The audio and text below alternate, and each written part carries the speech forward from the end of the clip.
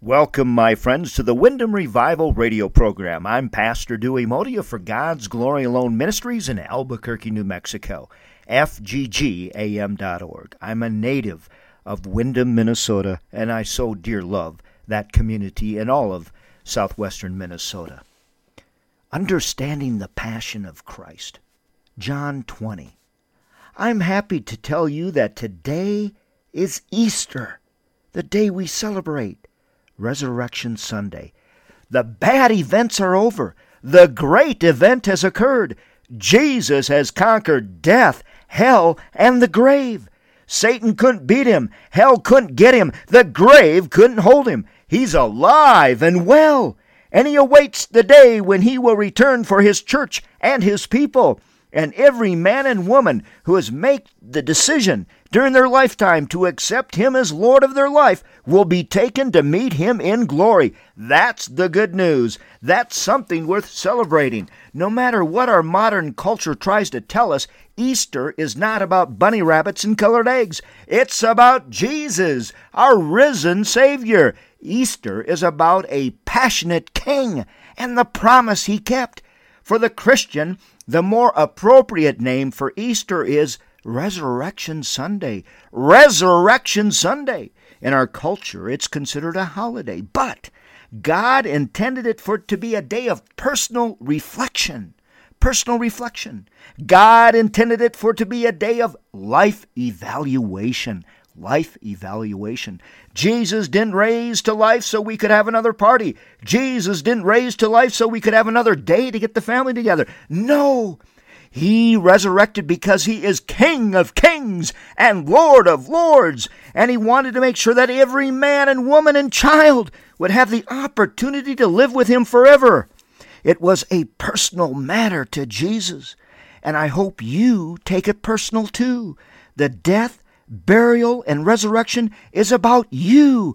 Christ died for you, and he rose again so that you might have eternal life.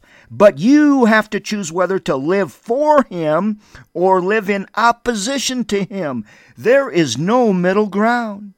If you choose to live for him, we will be able to celebrate your life when you die. But if you choose to live in opposition to him, your funeral will be much different. Your friends and family will grieve much more intensely. They will be left with no hope. I remember when my dad died years ago, I asked the funeral director, Mr. Anderson in Wyndham, Minnesota, "What's the worst kind of funeral you do, Mr. Anderson?" He said, "For an atheist, because all they do is scream and cry because they know it's the end." The resurrection of Christ demonstrates his passion for mankind. He loves you so much that he wants you to have the resurrection power in your life. He loves you so much that he wants you to experience the joy of knowing where you'll spend eternity. He loves you so much that he wants your loved ones to have that same power and hope and confidence. He loves you so much that he wants you to have fellowship with you forever and ever. That's the only reason that Resurrection Sunday ever happened. It's the only reason that Resurrection Sunday ever happened. And the only reason Easter Sunday exists today. The only reason Easter Sunday exists today. I pray for you and your families as you reflect on your life, as you reflect your relationship with Jesus Christ. How are you and the Lord getting along? This is a day of personal reflection. It is a day of life evaluation. I am praying for you and yours this day, Resurrection Sunday 2017. We love you more than you'll ever know.